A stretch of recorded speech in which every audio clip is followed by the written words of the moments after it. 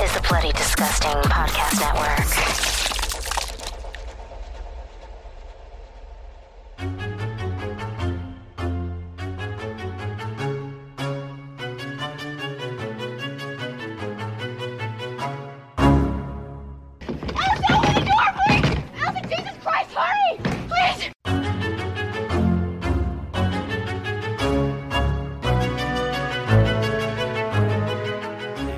Welcome back to Horror Queers. We're talking torture, we're talking martyrs, and we're talking lesbians. And I'm Joe. And I'm Trace, and we're talking what is probably the only film to leave me feeling empty inside for a significant amount of time after seeing it. Oh God, oh dear. I was really, you kind of already said it, but I know it wasn't the title of the film, but everyone, we're talking Martyrs, the original 2008 Pascal Laugier, is that how you say it? Correct. Oh my God, yay! That is done. Only time I will pronounce a French name correctly tonight, so I will be a Joe this week.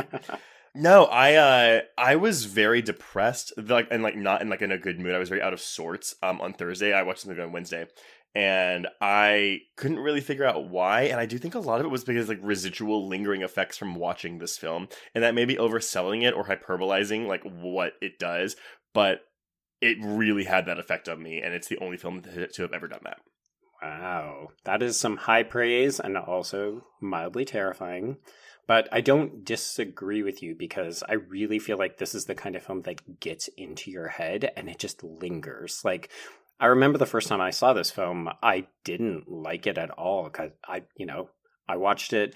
I thought, holy fuck, the pacing on this movie is all over the place. It's like a bunch of movies in one. Whoa. Why the fuck are people thinking that this is such a good film? And then weeks later, I would come back to it and just think about oh my God, that scene. Oh, that thing. It's so heavy. It stays with you. I was working at a Blockbuster when this hit DVD back in, I think it hit the States in 2009. And I had just heard on Bloody Disgusting, actually, about how intense it was and how it was one of the most disturbing films ever made. So I rented it. And yeah, it was the first time in my life I'd ever just had such a visceral reaction to a film. And that'll be a good segue then. So everyone, if you haven't seen this film, or if you have, or you're planning on watching it, extreme trigger warning. Yes. It is a torture porn film, and we'll get into this debate a little bit later, but I would argue that it does justify the torture in it, but that will be a contentious opinion for some people, and yes. I totally understand that. Yeah, we're back in the realm of Hostel 2, where I have a feeling we're going to have a bunch of people saying, I don't want to revisit this film, I can't watch it, it's misogynistic, it's all violence against women, it's torture for torture's sake. Ladies and gentlemen, we are going to try to change your mind on that fact. So you had sent me an article from, because again, we actually did do quite a bit of research for this film, and you sent me an article from Collider, and I think it was Perry Nemiroff. It just said Perry. I wasn't sure if it was her or not, but I'm assuming it was. But her thought point was, I hate this movie, but I don't think it's a bad movie. And I was like, yeah. I understand that. Yeah, that actually seems completely justifiable. And I feel like that's the kind of debate that I would actually like people to come into some of these more difficult to watch films with. You don't have to like it to appreciate it, and hopefully you can still engage in the dialogue around it regardless. Well, so did you streamed this, right? Mm-hmm. Okay, so I actually do have the unrated DVD, which I think it was Dimension Extreme, although mine doesn't have that label on it, so it was a Weinstein purchase. So we just can't get out of that. Oh my God! I know. But it came with an introduction by the director, that starts before the film, and he basically really? Okay. but he starts it going thank you for watching this film. I don't know if you've made the correct decision. I don't even know if I like this movie. He filmed it, he made it and wrote it when he was under extreme depression. And it shows in this movie because it's a very bleak, dark, nihilistic film. Mm-hmm. It's very much like maybe humanity is not good and we cause our own suffering and we are deserving of the pain we bring upon ourselves. Yes. Oh, and everyone, so this I did want to point out, so this is our pick for the winner of our listener survey that we did at the end of last year. So you can thank Mr. Brian Conme for subjecting all of you to this. No, I jest. But thank you. We actually did have this on our to cover list at some point, but we had never actually scheduled it because neither one of us wanted to pull the trigger on it. So thank you, Brian. Yes, thank you for making us shit or get off the pot, because I'm not going to lie, I was not looking forward to revisiting this film. I wasn't either. This is a 5-star film for me, but it's not one that I ever want to rewatch. Although, everyone, this is a member of the New French Extremity movement, and if you listen to our episode on Calvaire last year, it's in that same ballpark. Although hopefully more of you have seen this than Calvaire, and we see that in those download numbers, because it's one of our least downloaded episodes.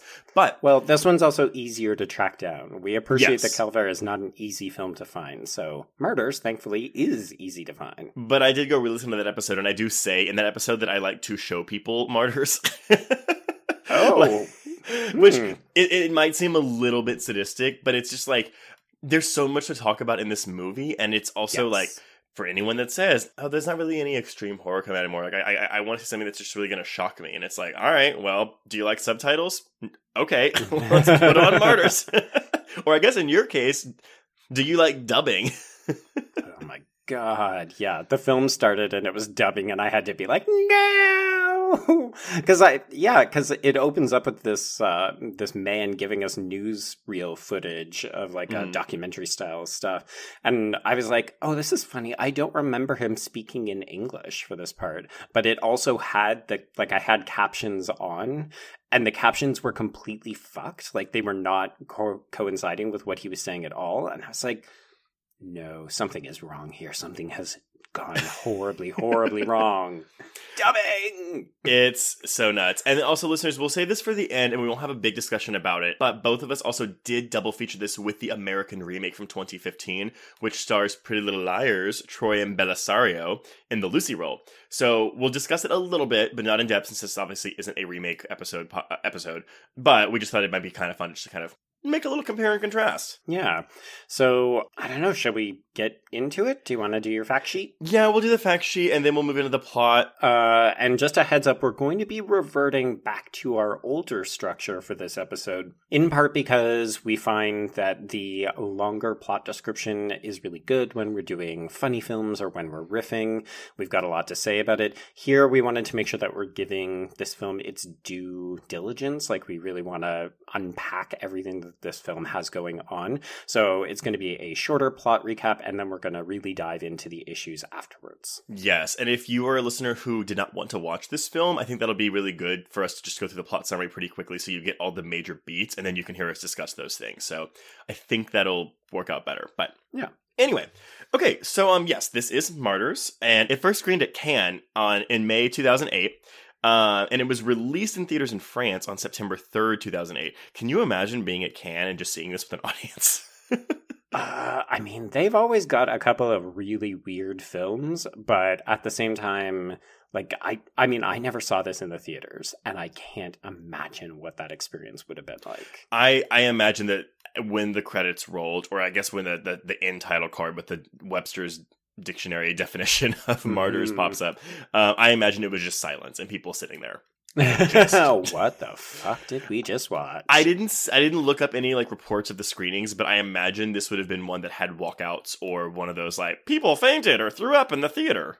Yeah, it played at TIFF, and there was definitely a report of a bunch of people fainting and puking. Yeah, but I couldn't actually find the report because it's too long ago that they don't still have those news articles up anymore. The internet was just so old back then. It's true. It was more than a decade ago. It barely exists anymore. Isn't that weird to think 2008 was 12 years ago? I don't care for it, no. So this has a runtime of 99 minutes, which weirdly enough, my DVD said it was 96 minutes, but it is 99 minutes, so I thought that was weird. It is, yeah. That's the unrated cut. Well, but that's the thing, though. My DVD is only the unrated cut, and it still said 96 minutes on the box, but I don't know. I don't know. But yeah. 3 minutes in translation. God, yeah. And this was, we're looking at a budget of 2.8 million euros, which is, at least today, roughly $3.1 million. That may have been different back in 2008, depending on the exchange rate, but It's not important. This did not open in theaters in the States, so I don't have any box office like ranking or grosses for you. Well, actually, I'm sorry. It did go open, like I said, in France in September 2008. It made $1.1 million internationally. But that's like Belgium, Finland, France, Italy, Turkey, and the UK, and then also South Korea. Okay. Not us though, because no one would ever go see this in theaters. But the Weinsteins did buy this for their Dimension Extreme label, which y'all may remember from the mid-2000s. In terms of reception, I changed up my cheat sheet this week. I don't know if you noticed. So I removed the audience. We're not going to discuss audience scores on Rotten Tomatoes, and I'm not going to even bring up Metacritic anymore. I'm just going to do the critics from Rotten Tomatoes, and I'm going to do the Letterboxd score. Okay. Yeah, I figure because, not that people that are in Letterboxd are like more... I just feel like they're more into film than like the casual votes that we get on Rotten Tomatoes. So I feel like it might be a better representation of what audiences think. Yeah, we'll go with that.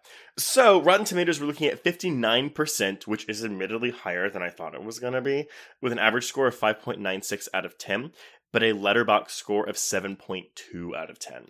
So yeah, this is, people do like, or I'm going to say like in quotes. I think people appreciate or respect or admire what this movie is and does. Yeah, I don't know. I legitimately have heard people who say this is their comfort movie or that this is a favorite film of theirs. I do think those people are fewer and far between, but I do think that there's a really sizable population of people, like horror fans, who know and appreciate nuanced, heavy material. Right. And they look at this and they say, this is not an easy film to watch, but it is a valuable film to watch. Yeah. Also, I didn't even realize this. I pulled a quote out from Pascal Logier's introduction, and he actually says, "Feel very free to hate me." So at least like he's aware. So classically French. Yes. So this is not his directorial debut. I think it's his second, maybe third film, but written and directed by Pascal Logier. I have seen he's most noted for this and The Tall Man, which is his first English language film with Jessica Biel, which I actually really, really, really like. Never seen it. I've actually never seen any of his other films, so... Well, okay. So Tall Man is another one where it's like, it becomes a totally different movie about 40 minutes in. Okay. And some people don't like that, and what it turns into.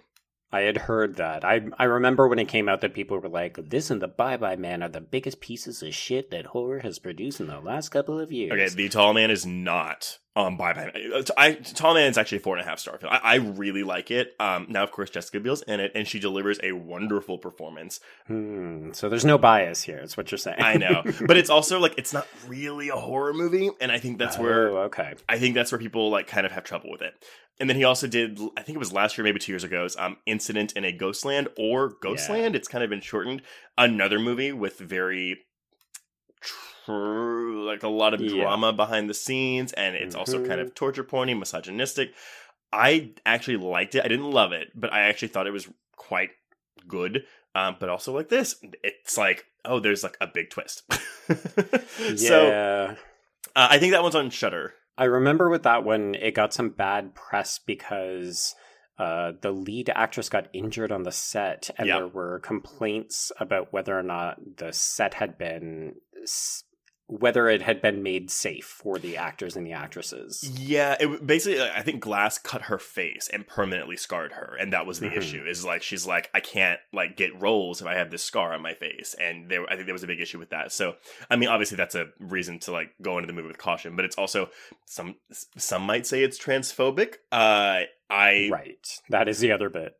That'll be a discussion for whenever we cover the episode, which that is in our to-cover list, because I would love to dive into it. But we're not talking about that one, so y'all just go watch that on Shudder or something. Or don't, I don't know.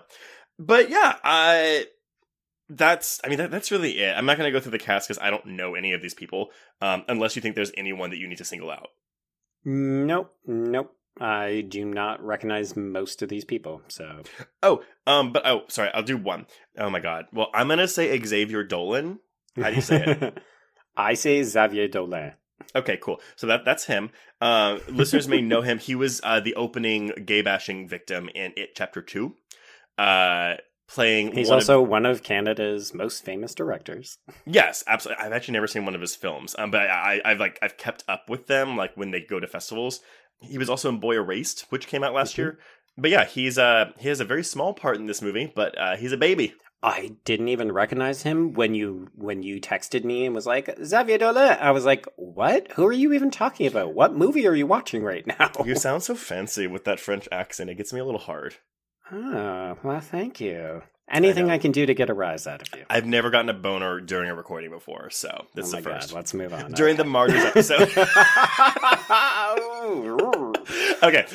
So that's it. Let's go through this plot.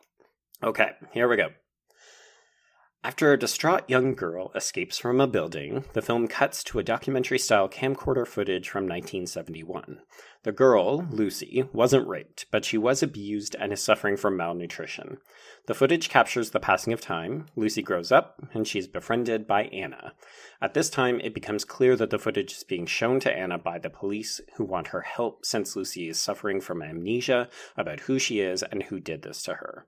It is also clear that Lucy is self-harming, and she is seemingly haunted by both vivid nightmares and a scarred, emaciated demon woman, Isabelle Chasse. So I will confess that when I first saw this movie, I actually did think that it was a real creature, though, because I didn't know what kind of movie I was about to watch. I didn't know anything about this film. So I thought this was going to be like, oh, it's like a ghost creature movie. That's cool. Yep. I confess I did not call the reveal coming later. Oh, really? Okay. Yeah. I think this early on, you're not meant to. You actually do think that she is being stalked by some creature. And because we're not given any insight into what's happened before she escapes from the building, you think, okay, it could be monsters. Yeah. It's entirely plausible. Who knows?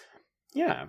So at this point, we cut to 15 years later, and we start in with a well-to-do family, the Belfonds, who have a conventional Sunday morning breakfast until a woman brandishing a shotgun rings the bell and immediately kills everyone. I do want to talk about this sequence a little bit, because yes. I thought you might. Well, I was... Again, I knew it was coming. I knew it was going to happen. And I was still shocked by how upsetting it is, even knowing, who these people are. And, granted, we never really know if the kids knew what the parents were doing. I would wager they did. Oh, really? Okay. Why do you think that? I mean, they have a fucking basement. I just feel like that's not something that's, easy to hide from your kids. Yeah, or you've got all these fucking people trafficking through your house all the time. Who's that old bitch? What does she do? Why are they going down there? I know this will never get made, but I would actually watch a movie, a sidequel or something that shows the inner work, like a Hostel Part 2 thing where it shows the inner workings of the organization. Yeah, I've actually seen a bunch of people complain, how did this cult come to get together? How did they get everything set up? How did they... I'm just you don't need to be an asshole about it. But yeah, I mean, the film shrouds these people in so much mystery that it would be interesting to just get a better sense of so how did they connect? How did they decide torturing someone to within an inch of their life is going to get them secrets to the afterlife? I do think I saw reviews where people were it's really implausible that this is that this organization exists. Oh my God. And I'm fuck off. I was that's the thing you're focusing on in this movie? Okay. Oh my God. I can't with people who have criticisms like that. You're either in or you're not, and if you're not, then just fuck off. Mm-hmm. But yeah, so yeah, basically, this is Lucy shooting all these people because I think we don't really know yet, but I mean, it's pretty, she is killing these people because she thinks that they're her torturers. And at the time, we don't know if this is true or not. And the dad gets killed really quickly. The mom turns around and runs away, and she gets shot in the back. And it's grody. Yes, but then with Xavier Dolan, I don't know, Xavier Dolan. Not bad. She asks him how old he is, and then asks what his parents did, or maybe vice versa. Maybe it's reverse. But then she shoots him at the breakfast table. But you totally think for a hot minute that maybe she's not going to kill the kids. Maybe she's not that kind of psycho. And then, the camera just holds on her face, and she starts. I think we even see a single tear fall.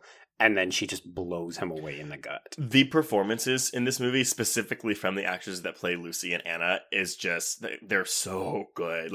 There's so much eye acting from both of them in this movie. Well, because it's not a dialogue-intensive film for the most part. It's a lot just on these women and what they're giving facially. Yeah. And so this sucks, but I love the moment before Dolan gets killed. But the real kicker for me is when she kills the sister. And the sister's hiding under the bed upstairs. And making the most noise any person should make yeah. when they're trying to hide from a vicious killer. And she shoots her through the bed. And oh no, she shoots the bed but doesn't hit her. I'm sorry, I'm thinking of the remake. Yeah. but she's like crawling out and just crying and crying and crying and gets shot. And it's just like, like the violence in this film, even if we didn't have the torture that comes later, like it's so visceral and realistic and upsetting. And like, and again, at this point, we don't know who these people are or what they're doing. So it's just like, oh, she might just be killing. Like, I think maybe, I don't know. Maybe it was trying to be like, oh, she's just nuts after her experience. She's just going around killing people. 100%. Yeah, no, because I think in this early section, so really when I joked that the first time I saw this movie, I thought it was multiple films in one, a lot of people have actually said, yeah, it's basically a film in 3 parts. And this first part is, it's our little brief introduction to these girls. But really the first part is a home invasion, possible, is she crazy kind of movie. Because also before this, like all the stuff with her getting out, like the interrogations and whatever, that's all pre-title cards. That's essentially a prologue. And then, this is like really when the movie starts. And I was thinking about it too, because when we discussed The Perfection for Patreon, I did compare the narrative of that movie to Martyrs, because that also feels like 3 films in one. Yeah. But that's also why I like this movie, though. I love that it just changes on you twice. Yeah, it shifts gears. It's tricky if you're not willing to go along with it. So I think, when we talked about The Perfection, we talked a little bit about how much I really enjoyed that first act and how I almost wish that it had have stayed that way for the entire film. And part of that is just that was my preferred subgenre. Like I like that idea of people being caught in a foreign country, not being able to speak the language and having this terrible hallucinatory experience. Here, I think it's actually more, it's well structured. Like it's not dramatically changing. Like the film is always the same, but it is shifting gears. But it's doing it in such a way that you still, to a certain extent, have to say, okay, we're opening with this massively bombastic opening sequence, blood, gore, people cutting, all this kind of stuff. And then you have to be willing to go along for the really slow middle part where there's very little action happening. And if you can't stay on board with this film, you're going to lose a lot of the emotional resonance that comes with the end. Yeah, and I think also, because instead of being a secret rape revenge film, it's kind of a secret torture porn film, because the film does save that for the last half of the movie. Well, okay, so this is where I'm maybe just going to briefly interject with one of our source materials. So I went back to our good friend Alex West from Faculty of Horror, and she briefly talked about the interesting timeline that this film adopts. So she says what it does is that we're actually seeing the effects of violence in reverse. So the audience experiences what these women have in reverse. The beginning of the film deals with the aftermath of trauma, the midsection deals directly with the trauma, and the final third deals with the initial capture and torture. And I thought that was so interesting. Like I'd never actually thought of the film in that way, but it's 100% accurate, right? Like we're actually seeing the reverse of what this all produces. That actually, so I'll just do my one quick quote. I found one. It's by Daniel Totaro from May 2009. It's from an article titled "Martyrs: Evoking France's Cinematic and Historical Past." But what he said was, Martyrs provides none of the usual payoff or catharsis common to the torture subgenre, like you would see in Hostel or Saw, and that makes sense with what you just said, because the catharsis is in the beginning ish, when she kills his family, and then it goes in reverse. So that's also why it feels so. I think that's why I felt so empty afterwards, because it ends with the beginning, basically. Absolutely. And even though the ending is beautiful, and to a certain extent we get peace for these characters, that's not, I don't want to say it's not satisfying, because it actually really is, but at the same time, it's not the norm. It's heavy, right? It's not what we are used to seeing in film. Like, and that's also why I like this, because it's not what I'm used to seeing. In more ways than one. Yes. Yeah. Okay. So, so this is Lucy. She's played by Mylène Champenois. And, so she thinks that these Belfon assholes are the people who abducted and tortured her as a kid. So, at this point, she's distraught. She's still very paranoid. So she calls Anna, played by Manger Noir à la Noir. Who is just eating a sandwich in her car, happy as a clam. Literally just hanging out, waiting to hear from her friend. And I say friend in quotation marks. Yeah. Yeah. We'll get there. So, yeah, we'll get there. So while she waits, Lucy is attacked by the same monster from her childhood. So she hides in the closet. She remembers part of her torture as a child, and we'll get these kind of flashbacks throughout the second part of the film. Eventually, she escapes into the yard, and this is where she runs into Anna, who has discovered the bodies inside, and she tends to Lucy's wounds because Lucy has... she's gotten in a bunch of scrapes from this monster. Yeah, and this is also when we learn, like, oh, obviously, yeah, this is why Lucy's doing this, because she thinks they're the ones that tortured her as a child. But then it's also where we get the doubt, where it's like, Anna's like, are you sure? Like, you didn't, like, you were supposed to, like, case them out, not just walk in and kill them. And so, of course, probably the next, like, 15 to 20 minutes is spent with this back and forth of, like, Anna doubting Lucy and, like, not sure what's going on, but she loves her so much she wants to help her.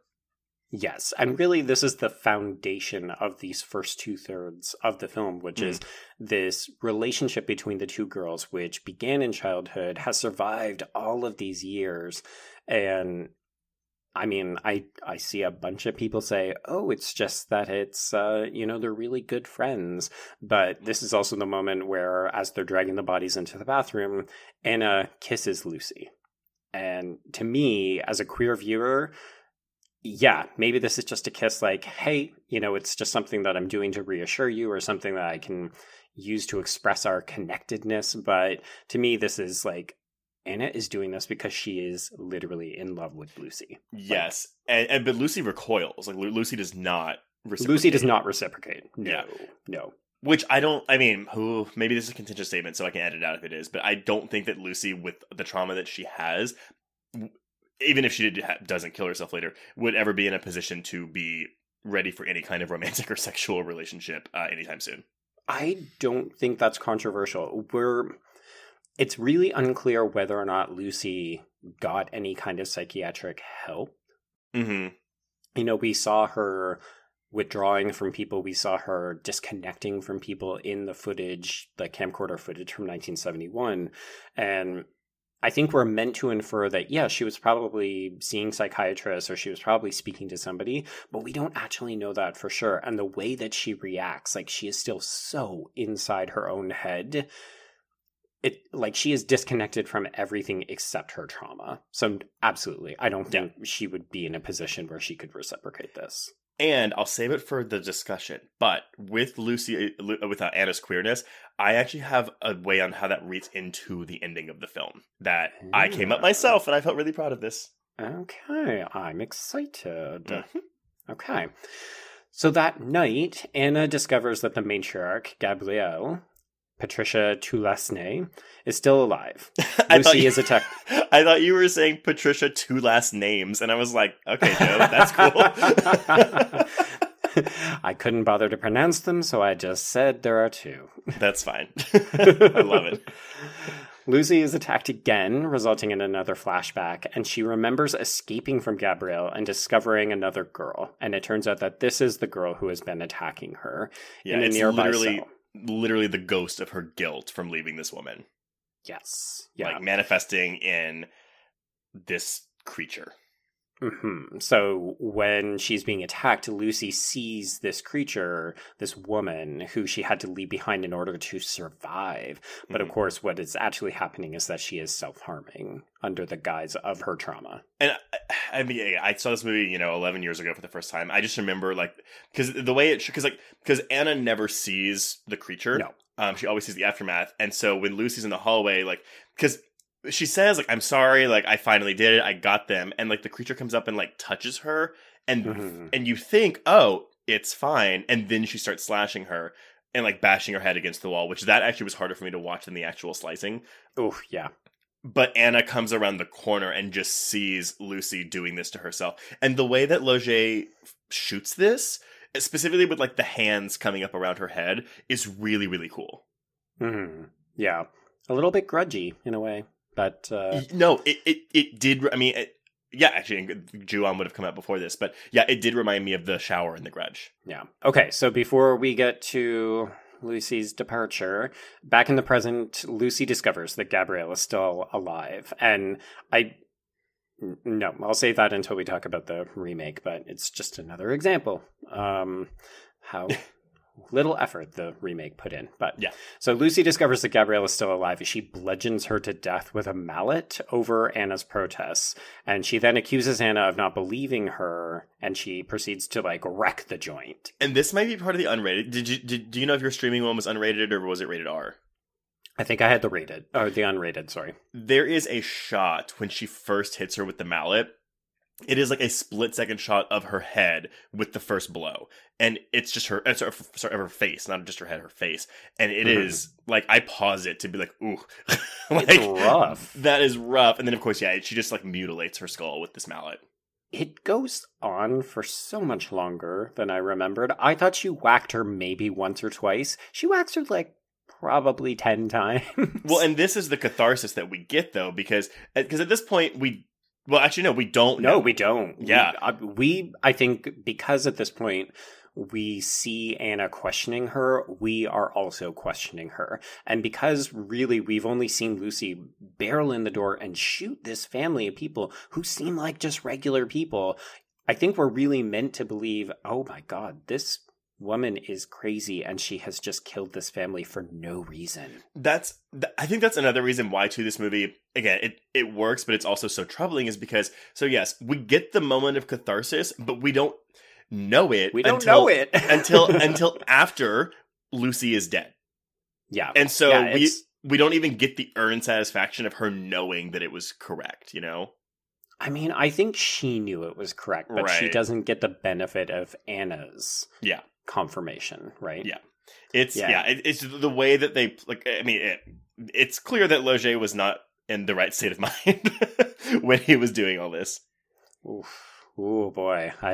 I'm glad that he had people who were helping him to pour his own issues into a productive piece of creative art. Yes.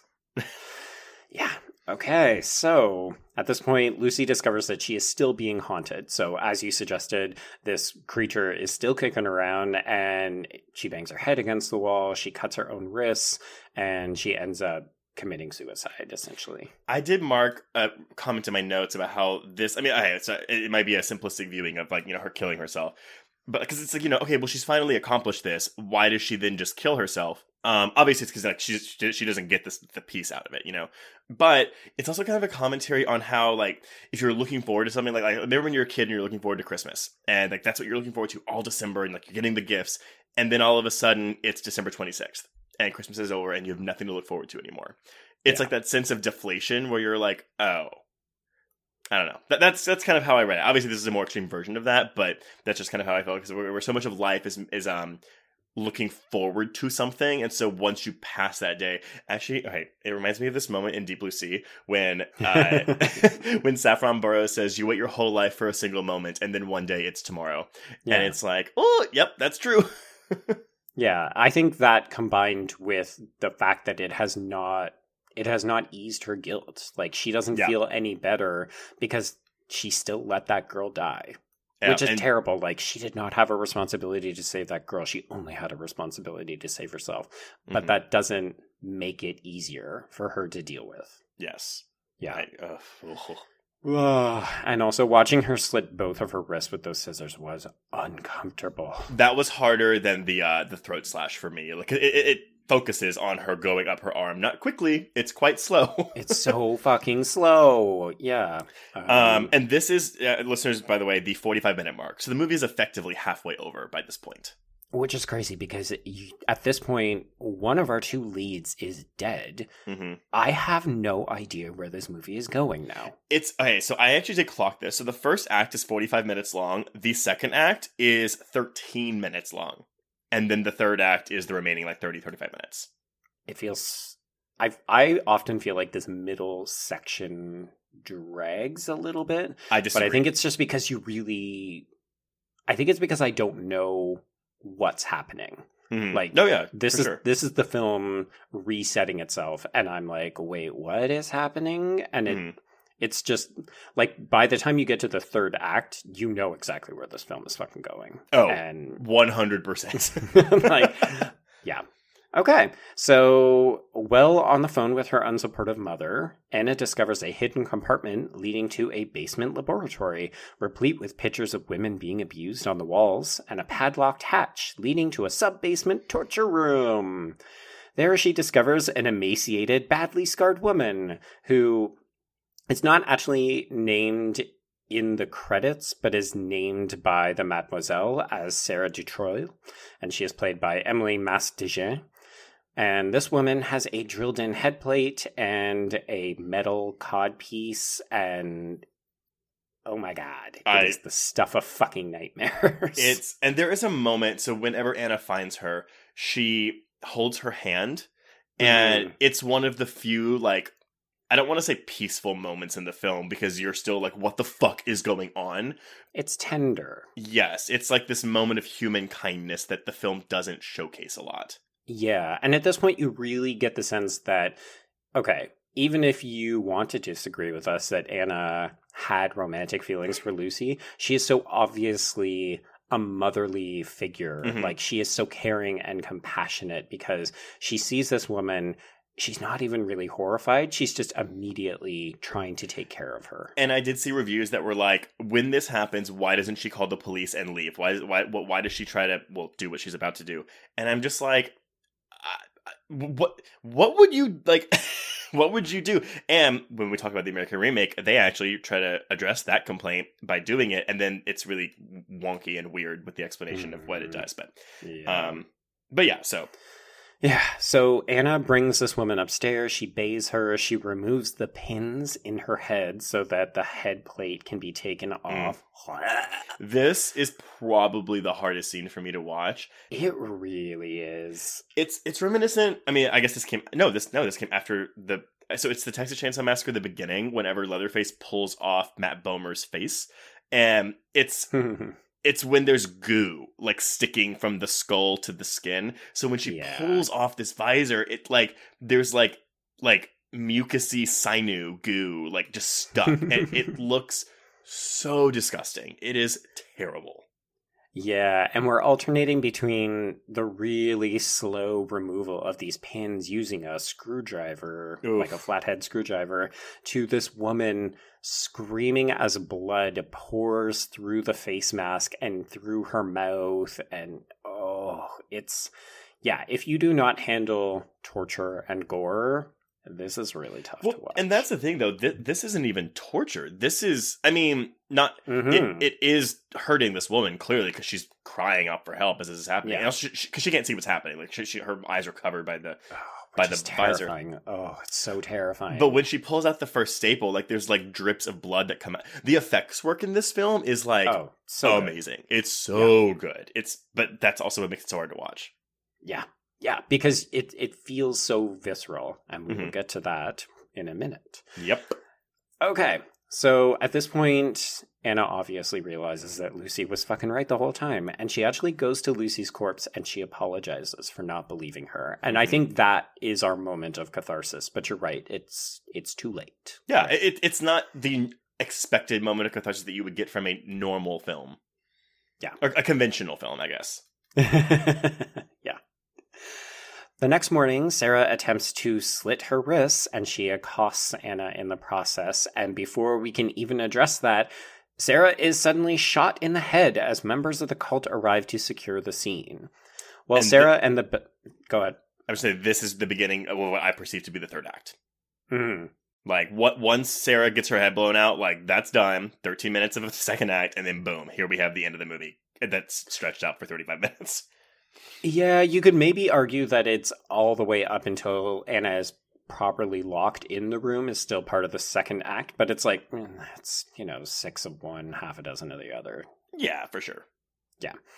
So, while Sarah and the Belfords' bodies are dumped in the hole in the backyard, Anna is handcuffed and educated by Mademoiselle, Catherine Béguin, about the process of suffering. So she talks to her about their historical legacy of trying to find martyrs as opposed to victims, because victims are common, martyrs are rare, and of course, they are always women. And you could argue that this exposition dump, because that's all it is unnecessary, because I don't think they gave this explanation to anyone else they had kidnapped before.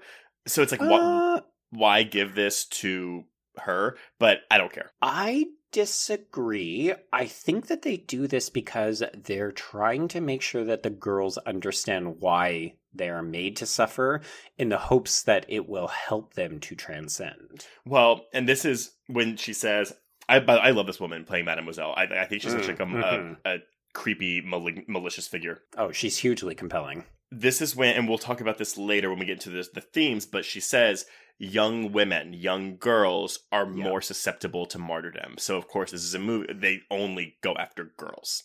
And this is where your accusations of misogyny can come in. Whereas I say, like, hey, let's go back to all of our slasher history with Carol Clover talking about final girls and why we always have to use final girls as the source of suffering so that they can grab the phallus and overcome and all this kind of stuff. Like, we want to play fast and loose with this. Like, we love final girls, but apparently when we present it in this other way, which is more realistic and damaging, all of a sudden then it becomes misogynistic. Well, I just viewed it more as like, even just the statement is like, it's young women is like, oh, like they're closer to God in a way. Like women are more holy than men.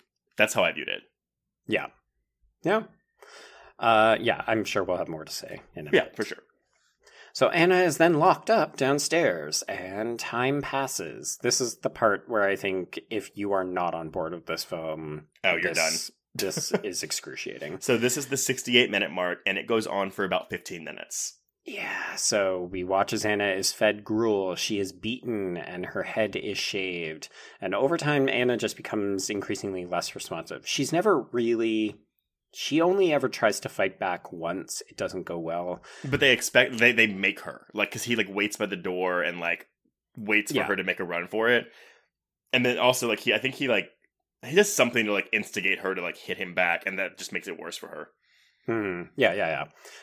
As we discussed during the Hostel 2 episode, really, if you think about it, this is torture for the purposes of breaking someone down. It's a power dynamic. They are trying to break her, in a sense. Right. Yeah. So at a certain point, she becomes less afraid, and she has reached the second last stage. So there's only one stage left. This woman who has been feeding her caresses her. I guess we didn't really say exactly what they were doing, but they're trying to basically make them see the afterlife, like torturing them into a point of submission to where they are so close to death that they actually do see something in the afterlife. Yes, but they can still report back because they're not quite dead. Right. So this cult just wants to know what's afterlife. Mm-hmm. It's so white privilege-y, I can't even with it. Like, we've got nothing better to do except torture girls to find out what awaits us in the afterlife. Like, get a hobby! I found a lot of readings about white privilege, because also we didn't mention that Lucy actually is a person of color. She's played by an Asian descent of some sort actress.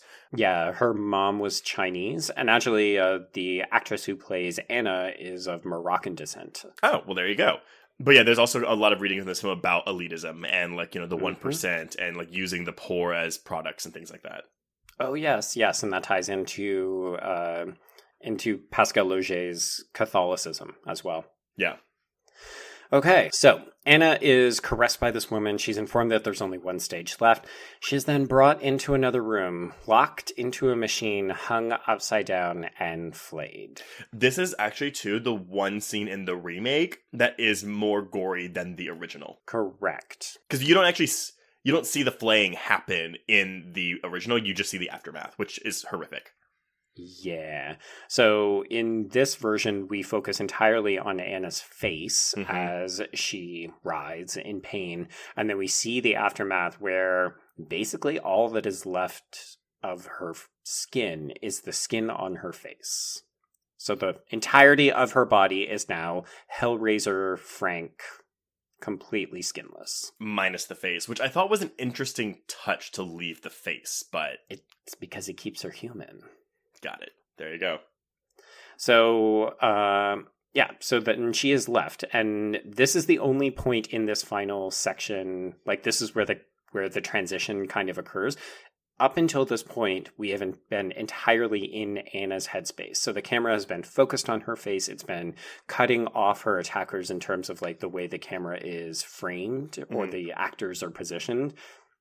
And at this point, we actually cut upstairs to just see this woman making a fucking smoothie. And this other guy comes in, and they look so normal and just so casual. And the guy's just like, hey, I think she's totally ready. And she's completely transformed. So I thought she was actually making the slop. She is making the slop, but it she's making it using a blender. Like, it looks like a Sunday morning smoothie. No, it's like a day-by-day slice of life of just a regular white American or white French household. American. So we cut back to Anna. The camera pushes in on her vacant eye, and we get this slightly longer than I remembered look at this cosmic afterlife, which is lights and imagery. And at this point, we also get to hear Lucy whispering stuff about how she can let go and she can accept it. Oh, well, that's the thing, though. So, like, with all this because we did skip over this bit. So, yeah, Lucy, you know, her ghost, like, what's left over from her trauma is, like, the ghost of this woman that she left behind. With the one with the visor, her ghost is that she keeps seeing cockroaches crawl over her body. Yes. Anna's ghost is Lucy. And rather than an agent of pain, she actually pushes her towards martyrdom. Right. And this is why Anna is able to, quote-unquote, survive. Yeah. Yeah. All right, so this is the end. Mademoiselle arrives. She asks if Anna has seen the other world. She bends down and Anna whispers something to her. And in case you were wondering, even if you have the subtitles on, no, you will not get any dialogue here. So a large group of individuals arrives at the house to listen to Anna's story. We are told that she is the fourth person to reach this stage, but only the first to describe it. And Mademoiselle's second-in-command, Etienne, Jean-Marie Moncelat, inquires of Mademoiselle if she is ready to address the crowd. And she's on the other side of the bathroom wall, and she just says, keep doubting. And then she shoots herself in the head. And at this point, we get the definition, as you indicated earlier, we get the definition of murder, according to the Merriam-Webster Dictionary. And there is a slow final push in on Anna's still alive, flayed body before the credits play over camcorder footage of Anna and Lucy as girls. I actually don't know if it's a Merriam-Webster Dictionary definition, but yeah, it just says that martyr also is witness, which again, I didn't do a lot of research on that specific thing, but I Googled it, and like, martyr wasn't pulling up witness for any definition, but it was going from the Greek definition of like where martyr comes from or something. I can see it in a particularly religious connotation as well, because if you think of somebody like Joan of Arc as a martyr, right, where she was getting visions from God and she ultimately gets burned at the stake for it. Mm-hmm. You know, she's very much a witness to things. You know, we talked about this a little bit with Cassandra from our Scream 2 episode as well, where Cassandra had visions of the future, but no one would believe her. But she was a witness to things to come. And her penance was that no one would ever take her seriously. Yeah. So that is Martyrs. Yeah. It's... Who wants to take a bath? I know. I've literally never had a film affect me like this one has. I mean, maybe if we ever watch Solo or whatever, like, I'll feel the same way, but I haven't seen Solo, which is a Criterion film. It's true. Yeah. It's on the list. So, okay, I mean, the themes that I pulled just the overall concept of the film was torture porn, the meaning of martyrs, like the witness stuff, my queer reading, and there's elitism, and the ending explained, which I thought was a really cool thing too. Right. Okay. Shall we take it from the top? I guess torture porn. Okay. So I will reference an AV Club article that I found on the film, written by Scott Tobias. Okay. The explicitness of Anna's torture and martyrdom, a demonstration of female strength and resilience that's meant as a suspect type of feminism, has more in common with real institutional forms of torture and human experimentation, and is conducted with an emotional distance that's infinitely more disturbing and terrible.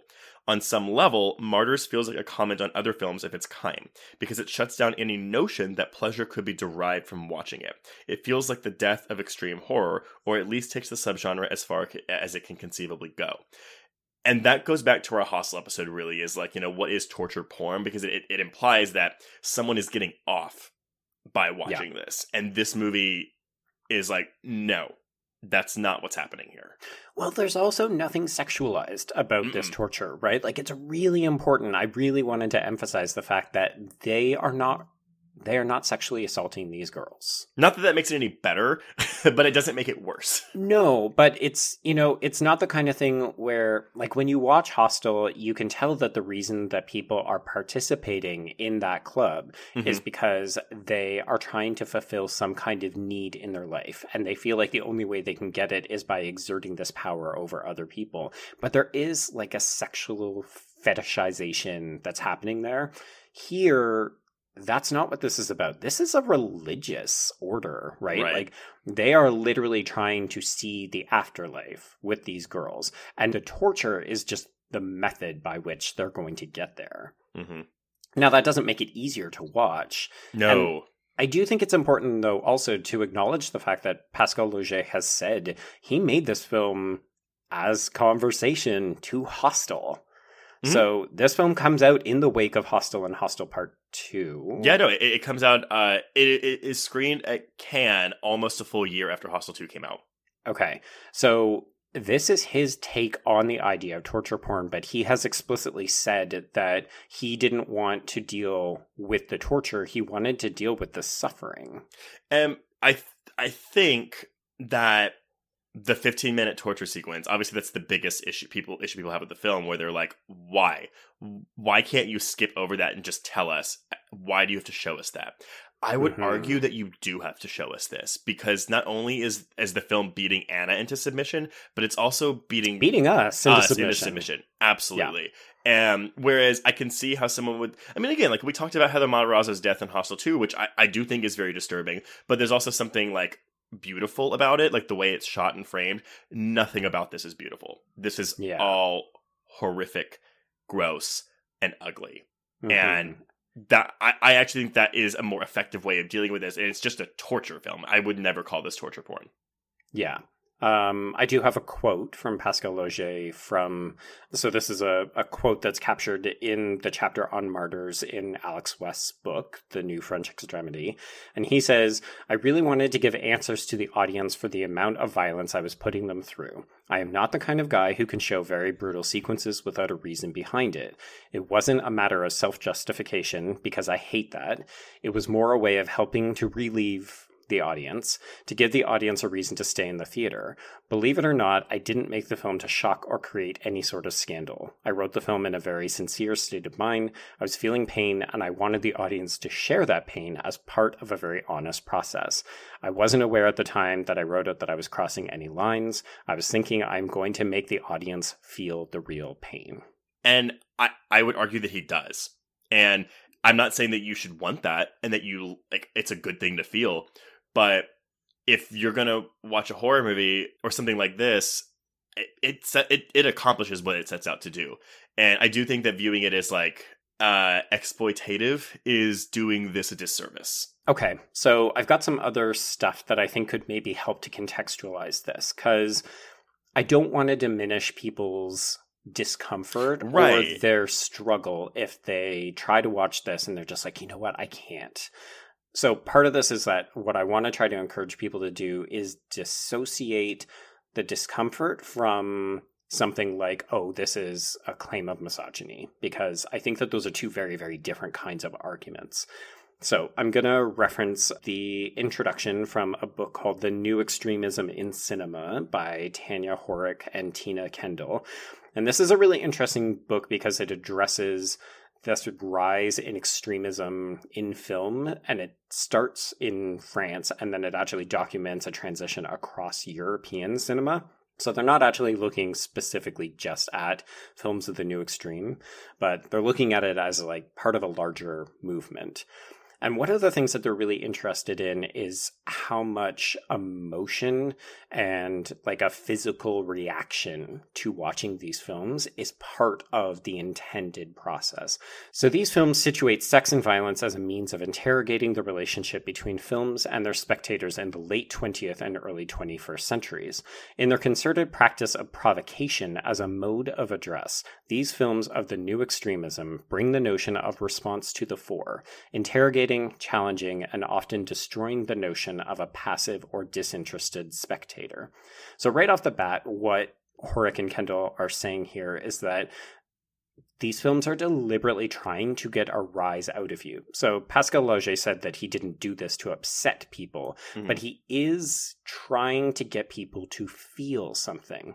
So if we take that the next step further, many of them tend to represent subjects: rape, necrophilia, self-mutilation, bashing, slashings, blindings, hard-ons, cannibalism, sadomasochism, incest, through techniques that heighten the sensory and affective involvement of audiences, foregrounding the question of spectatorial response in a way that unites the intellectual and the visceral.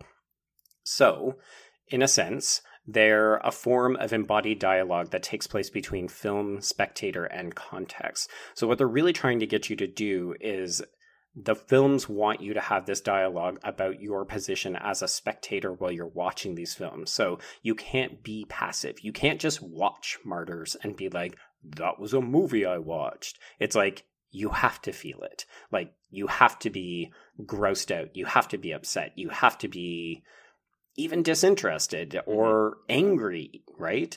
So they call for a sustained consideration of the complex relations between aesthetics and politics as they're constructed through dialogue between the film and the spectator. And then they're reproduced and reconfigured through the vociferous public debates that these films tend to leave in their wake. So the power of the film becomes not just in the filmmaking process or the watching and the reacting, but also then the debate that we have about the film. And that's where the power lies. Well, yeah, this is a film that you want to discuss afterwards. And no matter how you feel about it, it is a film that will stick with you. I mean, you will feel something. Oh, yeah. After watching this film. And granted, I've seen a wide range. I saw a review that referred to it as boring, specifically in the torture section, saying this isn't entertaining or involving, it's just boring. And I was like, I mean, guess what? I don't think the movie is trying to be entertaining. No. I mean, I get it. But I was like, boring is an interesting word to use for some of this movie. But no, I could even see like monotony, because really it's like you're really just living with the torture with Anna day in and day out for all of these days. Like, we don't even know how much time is passing. No, and it does become repetitive, and it does become terrifying in just its abjectness, right? But that's the purpose. I did a bulleted list of just what she goes through, and I was like, okay, cool. Slop, she spits it up and gets a slap. Then she pees in her bucket through the chair hole, because she has a chair hole. A man unchains her and beats the fuck out of her. Then she gets a haircut. Then there's more beatings. Then there's a sponge bath. Then there's more beatings. Then she sees Lucy and accepts her life. Then there's slop. Then there's more beatings. Like, that's what we're going through, and, you know, it's not good. Like, you're not going to feel good watching this, but... No. It's meant to be hard. Yes, and Laugier, if he just wants to inspire a feeling, that is done with all of this.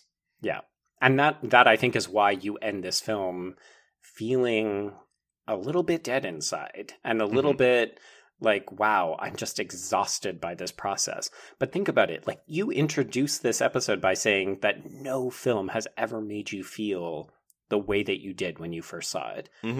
And that is powerful. It is. You know, it's not good per se, but you can't say that this film doesn't leave an impact. Well, and that's why, though, to me, this is a 5 out of 5 film. It's not one that I want to rewatch often or ever, really. But, and that's why when I quoted Perry, again, I think Nemi Roth, but whoops, saying, like, I hate this film, but I don't think it's a bad one.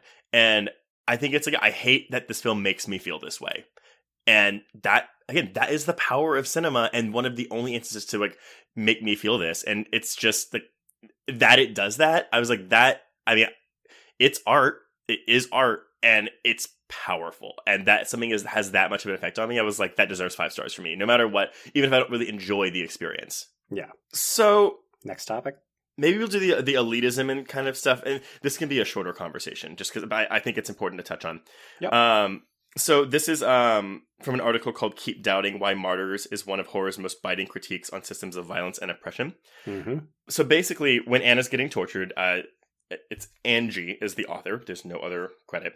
Angie writes, this process of torture becomes a way that Anna can prove her usefulness to the elite. And in this way, via treating her body as a product or a commodity, Anna's torture is akin to slavery. Her body and personhood isn't of use until the elite can profit from its production. And in her final moments, Anna's ultimate sacrifice and assimilation comes from not only the removal of the physical traits that mark her as other or brown or minority, but from her body providing a good to her abusers. She literally becomes a product.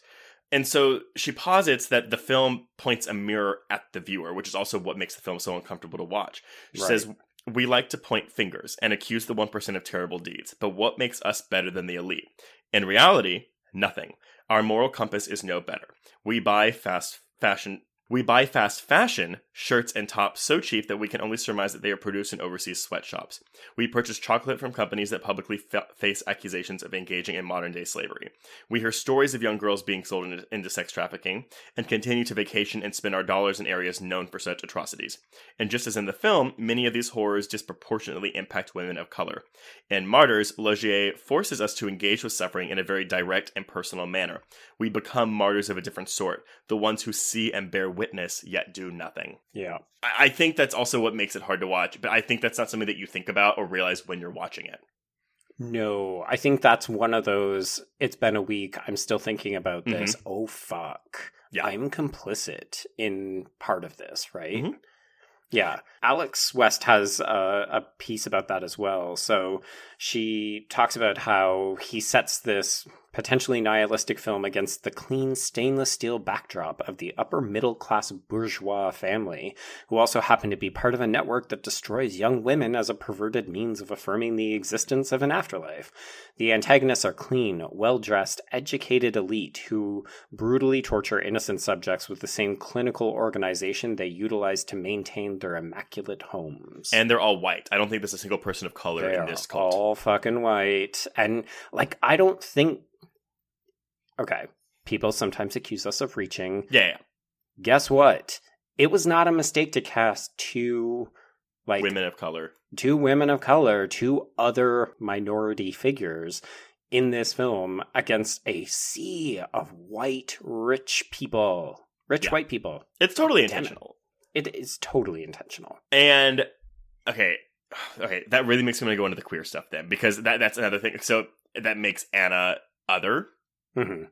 So I found this quote, and it made me think about how to read Anna's queerness into the end of the film in a positive light. And maybe this can be a discussion. So This is Andrew Cousins in The Philosophy of Martyrs, Transcendence and Torture. And he writes, Lucy is the cause Anna has that allows her to accept the suffering she is put under. While the others had antagonistic visions, Anna's is of someone she loves and accepts. One would assume that a pious, religious martyr would have visions of their deity. By accepting rather than fighting the vision, the victim becomes a martyr. So I took that, just thinking about, I was like, yeah, because when you think of a martyr, you think, someone who dies for their religious beliefs. Yeah. And I've said this before, I grew up very Catholic. My mother went to Catholic school where the nuns beat you with rulers in Backwoods, Louisiana, and I was just I went through confirmation, I did all this shit. I am familiar with Catholicism, you could say. Mm-hmm. So I thought about this, and I was like, okay, the deity. I think she doesn't have a vision of her deity because, as all of us know, most religions view homosexuality or queerness as a sin. It is a mortal sin, you're going to hell, blah, blah, blah, blah, blah.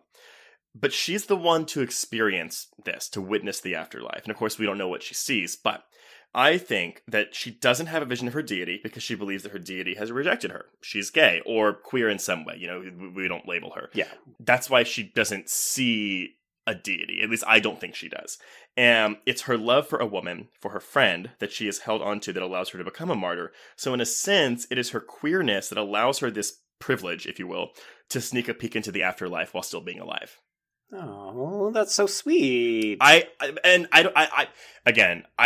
I have not seen this reading anywhere, so if anyone else has had it, I apologize, but I'm co-opting it. Because I think that's a positive way to look at this, in the sense that, you know, her queerness is what allows her to do this. And maybe that you could view that as bad, because it's like, well, that sucks though. Because then it like justifies all the torture she went through, but I don't think that's what that's not how I read it.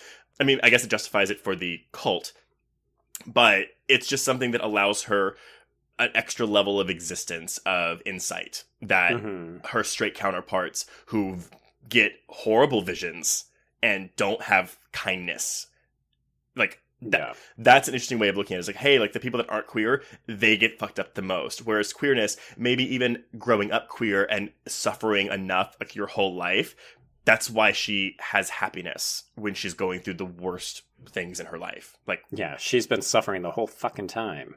But she's also been suffering internally her whole life. Yeah. I really like that, because I've seen a couple of other people talk about how Anna's love for Lucy is the thing that ends up getting her into this position. And even OJ himself says, you know, oh, it's this love for the wrong person that gets you into trouble, and how if she hadn't loved Lucy, then she wouldn't have fallen into the situation. I just thought that is so fucking dark, because it not only suggests had she not loved Lucy, she would have been safe, but also, like, there's a certain condemnation then of queerness, right? Well, that's going back to our Hostel 2 episode where I brought up BJ Colangelo's criticism of that film, where it's like, well, none of that movie would have happened if Beth wasn't queer and fallen for the honeypot XL. Exactly. And I get it. Again, if you look at this film as conversation with Hostel Part 2 and Part 1, like, hello, rich, meaningful dialogue that we're having. Yeah. No, I understand that reading. I don't subscribe to it. I don't believe that, because, again, if it was a straight person, it'd be the same fucking thing. Well, and I think even if you do believe that idea, like, okay, whatever. I mean, guess what? If Anna wasn't there, we wouldn't have a movie. But also, okay, fine. I'll go along with this idea. You know what? Shit, it would have been so much better for her if she hadn't have fallen into this trap. But then if we subscribe to your reading, it gives it this happier alternative where she does find peace. She does find happiness and satisfaction. And it's only because of her love for Lucy that she manages to achieve that state at the end of this film. Exactly. And that's beautiful. And it's, I mean, like, again, it doesn't make me happier about her fate, but no. but it gives me a sense of peace, though, knowing that she's at peace, or at least believing, because you can also watch this and not believe that she's at peace, because again, we don't know what she says to Mademoiselle, whether it's truth or lie, or whether it's good or bad. Oh yeah, like, Anna is effectively mute as of the entire last act of this film. We never hear her speak again. I like to believe that she's trolling Mademoiselle and just tells her something that she knows is gonna, like, make her want to kill herself. Okay, well, maybe that's a good transition into what the fuck is the meaning of the end of this film? What do people think? Okay, so I got another quote, and I actually really like this one because it puts the movie in a new context for me that goes with spoiler culture for today. Okay, so this is from thisberry.com. Oh, this is, love it. Martyrs, movie plot ending explained is the name of the article. Oh, my favorite. I know. I had no hopes reading this, but here's the thing. All right, so they mentioned, like, imagine, like, The Sixth Sense comes out, someone tells you the ending. Well, do you want to go see it now? No, you're like, well, I already know the ending. What am I going to do? Imagine you're going to Vegas, and someone tells you, hey, you actually are not going to win anything today. Okay, cool. You're not going to want to go to the casino. So, this person, who is not credited, writes, life, in a sense, comes with a twist at the end. Death. Many cultures believe that the purpose of life is revealed in the afterlife. But what if it is the suspense presented by life that gives us all a purpose to live each day? If the suspense was removed, then suddenly there would no longer be the urge to live. We will never know what Anna's whispers were, but whatever it was, it leaves Mademoiselle with a knowledge that removes her purpose to live. She doesn't want to give out the information to the society, as that will only lead to more suicides. I don't really know if I buy into that, but whatever. The knowledge she has is overbearing and will most likely remove the will to live for everyone in the society, so she takes her life without disclosing the secret to life, universe, and everything. All she says is to keep doubting. Perhaps it's the doubt of the afterlife that keeps humans from killing themselves right away and cut to the chase. It's the doubt that gives our life purpose. Now, what I view this as, it's the ultimate spoiler warning. Like what she's basically, like, spoils death for Mademoiselle, and that just removes her will to live. And it just like, because you know how people are so touchy with spoilers nowadays, like because with social media, like people will go and tweet the ending of Game of Thrones as soon as it ends, it's like saying, oh, like, I can't believe this happened, and people get so fucking up in arms about it, and they're so pissy. And so this movie is like kind of like a microcosm of that entire spoiler culture to me. Oh my god. Well, interestingly enough, that also subscribes back to the way that you read why, in part, Lucy kills herself, right? She's accomplished her goal. She maybe doesn't see something else to live for. And you could say, maybe Mademoiselle feels the same, right? But I've seen people also speculate that it's like, oh, she got notice of something that leads her to believe, okay, I want to go there right now. So that's why she says, I'm not even going to wait. I'm just going to kill myself so I can get to that. Okay, but see, though, she does wait because she does have a conversation with Etienne before she kills herself. So why doesn't she tell them too, you know? I mean, she always seemed like a bit of a selfish biddy to me. So. she's a selfish bitch. No, so, what was your... I mean, be it from this rewatch or from your first viewing of the film, what did you make of it? Like, what do you think? And I don't know if it really is worth trying to guess what Anna told her. I have no interest in I don't either. Any answer we get is not going to be satisfactory. It's not going to satisfy. It's so much more interesting when we have to think about it for ourselves, and then we can have these debates, right? It's just another example of how the film wants you to keep talking about it and keep processing it. Yes, and it's not easy. It's not an easy conversation, and I think also what you take, like whatever your view is of what she says, or like what you take away from the ending, will also go into not only your religious beliefs, but just who you are as a person. Like, your personality and who you are feeds into what you make of this ending. And that also might be why some discussions are hard, because, you know, I'm not a person to discuss religion or politics with people, especially new people that I've met, because it's just like, or on social media, because it's a fool's errand. It's going to go badly. But those beliefs, political and religious ones, are going to feed what you think of this ending and what you think is happening here. And I think that also is what makes conversations hard, because by talking about this movie with someone, you are indirectly giving away what your opinions are in politics and religion without actually like having those conversations. Yeah. I mean, as someone who's not religious, to me, the word choice, the doubt, was always the most fascinating thing. It's not keep guessing. She's not suggesting, you know, haha, I know something and you don't. Right. She's not saying keep striving, you know. It's keep doubting. Doubting of what, right? So I love that ambiguity and the oddness of that word choice. It's such a deliciously unusual choice for me. Keep doubting? Yeah.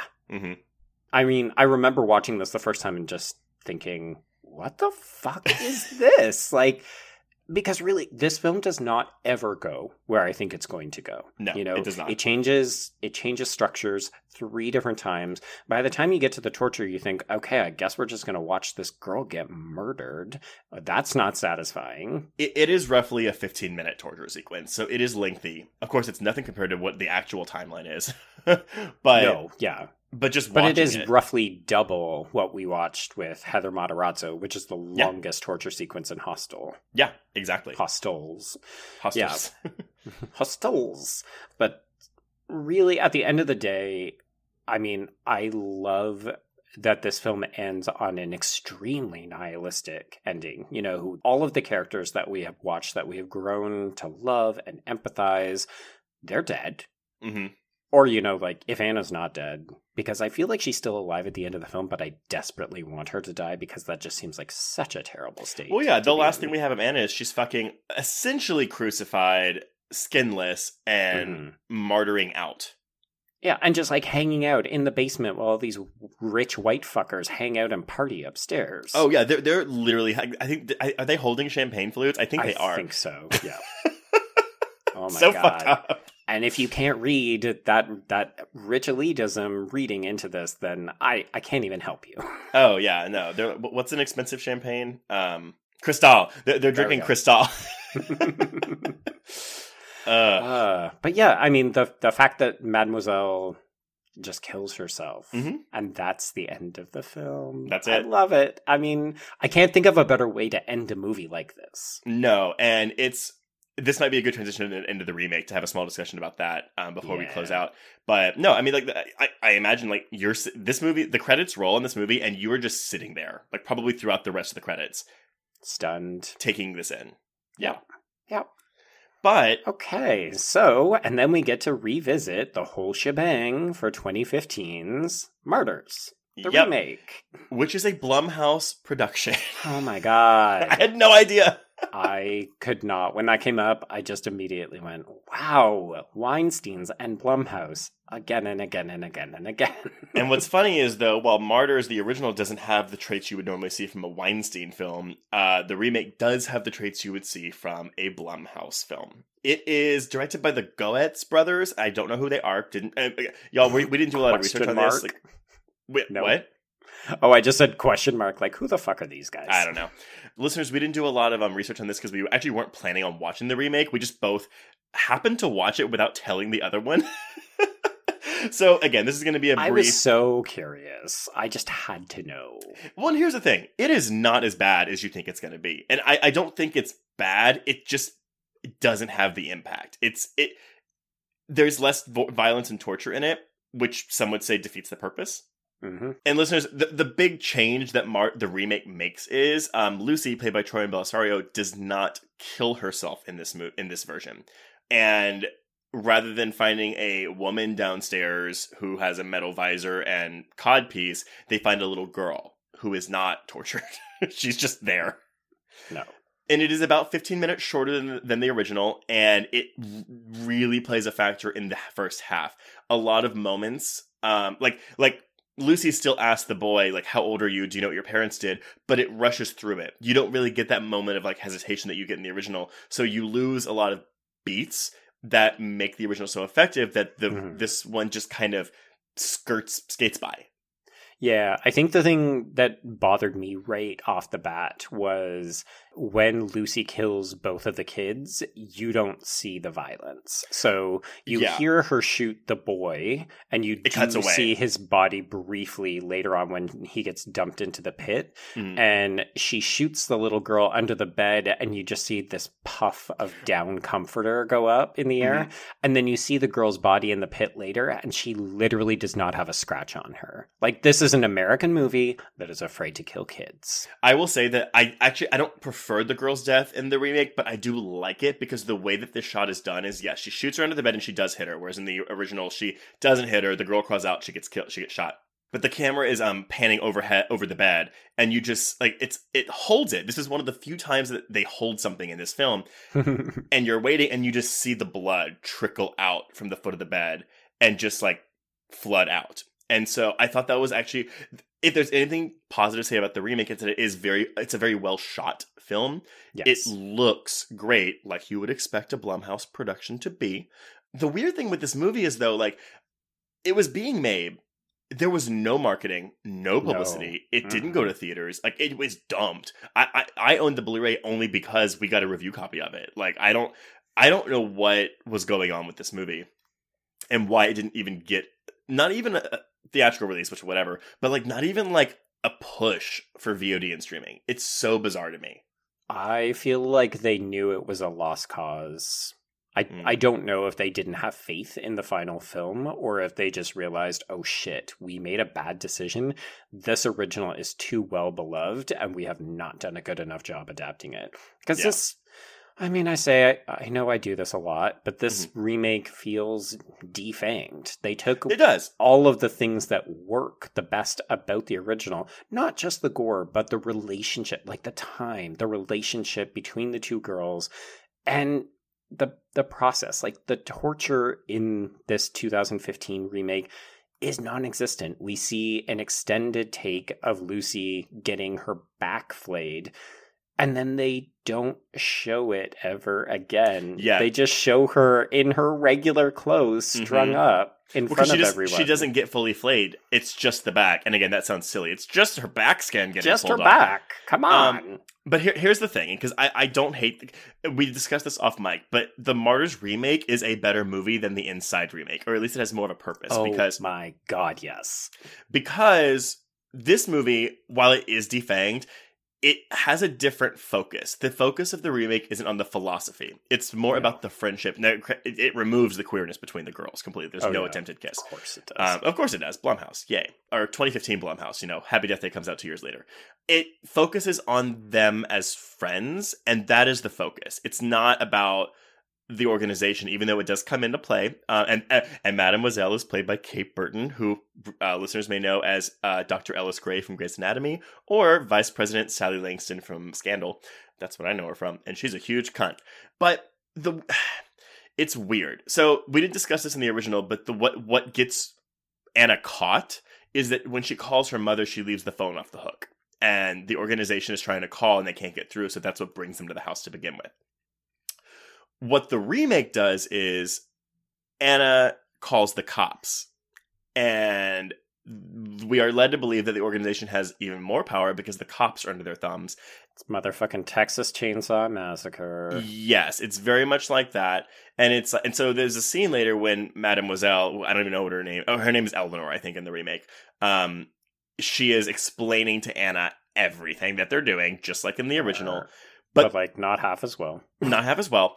And says, oh yeah, you actually brought us here because you called the cops. But why this doesn't work for me though, and why this exposition dump doesn't work for me compared to the original, is because Lucy is alive. They are still using Lucy as their end goal of martyrdom. Yeah, she is their preferred choice. Anna is like, oh, who fucking cares that you're even here? And then they, what? What do? They dump her in the ground and bury her alive in the hole in the back. Which, that's fine, but then why are you giving her this exposition dump if you don't give a shit about her? If you're just going to bury her, why even take the time? Oh, wait, is it for the audience? Because you don't trust us? Yep. And it's so weird. It's a really odd choice. And I think it's just because when it came out, Pretty Little Liars was still like in peak popularity. Maybe not as much as it was in like 2012, let's say. Yeah, but still quite popular. But yeah, no, I went into this thinking, oh, they're going to kill their biggest star in the film halfway through, and they don't. But what makes the film kind of work for me, and again, this is like a 2.5. I did review this for Bloody when it came out, and I gave it a 3 in the Bloody Disgusting review. And it's impossible to watch this film without comparing it to the original. But the ending scene, basically, they have Lucy crucified, and they burn her at the stake. But then she doesn't have any burn marks on her. It's really weird. But Anna gets a gun and runs through and kills a bunch of people, and then she goes there and she gets like Lucy off the cross, and Lucy is experiencing martyrdom and whispers to Anna what she has seen. Mm-hmm. The priest overhears it and blows his brains out. Yeah, which doesn't work. No, it doesn't work at all. But then Eleanor K. Burton's like, what did she see? And Anna goes, you tell me, and then blows her brains out, kills her, which that's, again, the easy catharsis that they're trying to give American audiences. And that is treating us like we're stupid.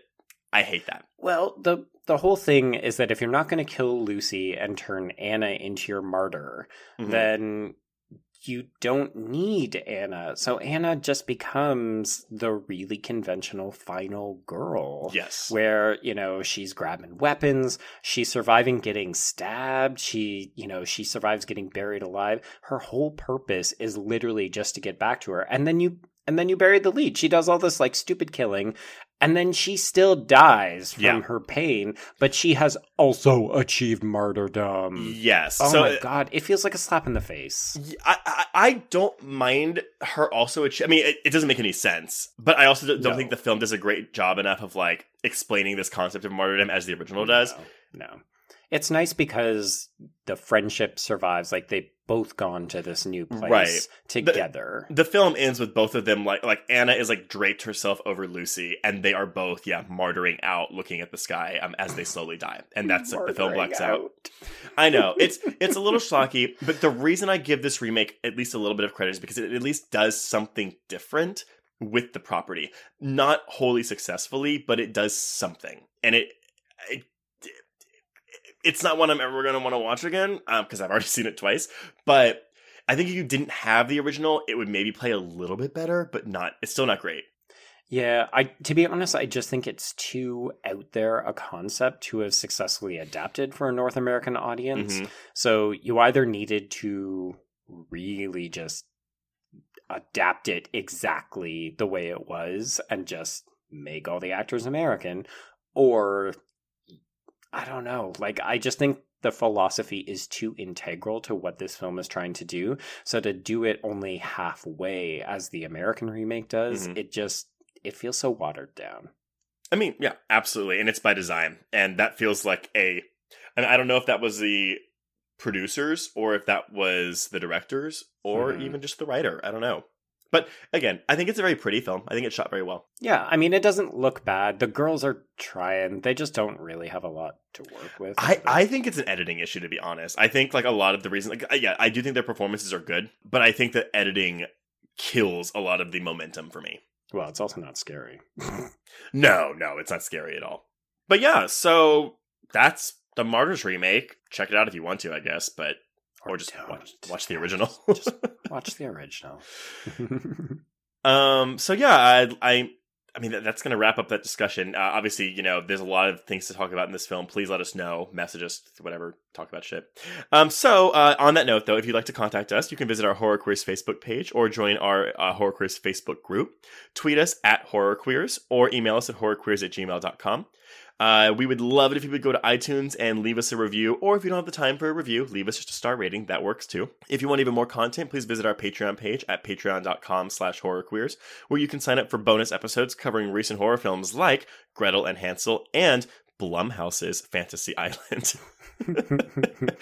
And $10 patrons will also have an audio commentary on Valentine, which we dropped last week just in time for Valentine's Day. Predictable, but appropriate. Joe. What are we talking about next week for my birthday? Well, you know, I was tempted to just kick it back to you because it's your birthday, but yeah, you have decided that your birthday pick, we are going to watch Zombievers? Why have we both chosen such random picks for our birthdays? I don't know if we will have a lot to... Like, this might be a 45-minute episode for all I know. I have no idea. The movie, I think, is about 72 minutes long, and that is including the animated opening credit sequence. Oh, God. What am I in for here? I genuinely love this movie. I think it's so funny. But again, y'all, it's not a queer content movie, although there is a Lady Gaga joke that's really funny. And there's no substance to it, so... we may just be drinking wine and having fun with it, so it might not be a regular episode next week, but that's what I wanted for my birthday because it drops the day before my birthday. So there we go. Yeah, but that'll be next week, and on that note, we can cross out Martyrs'. Yes, I'm going to go Martyrs out for a little while, so cross out Horror Queers.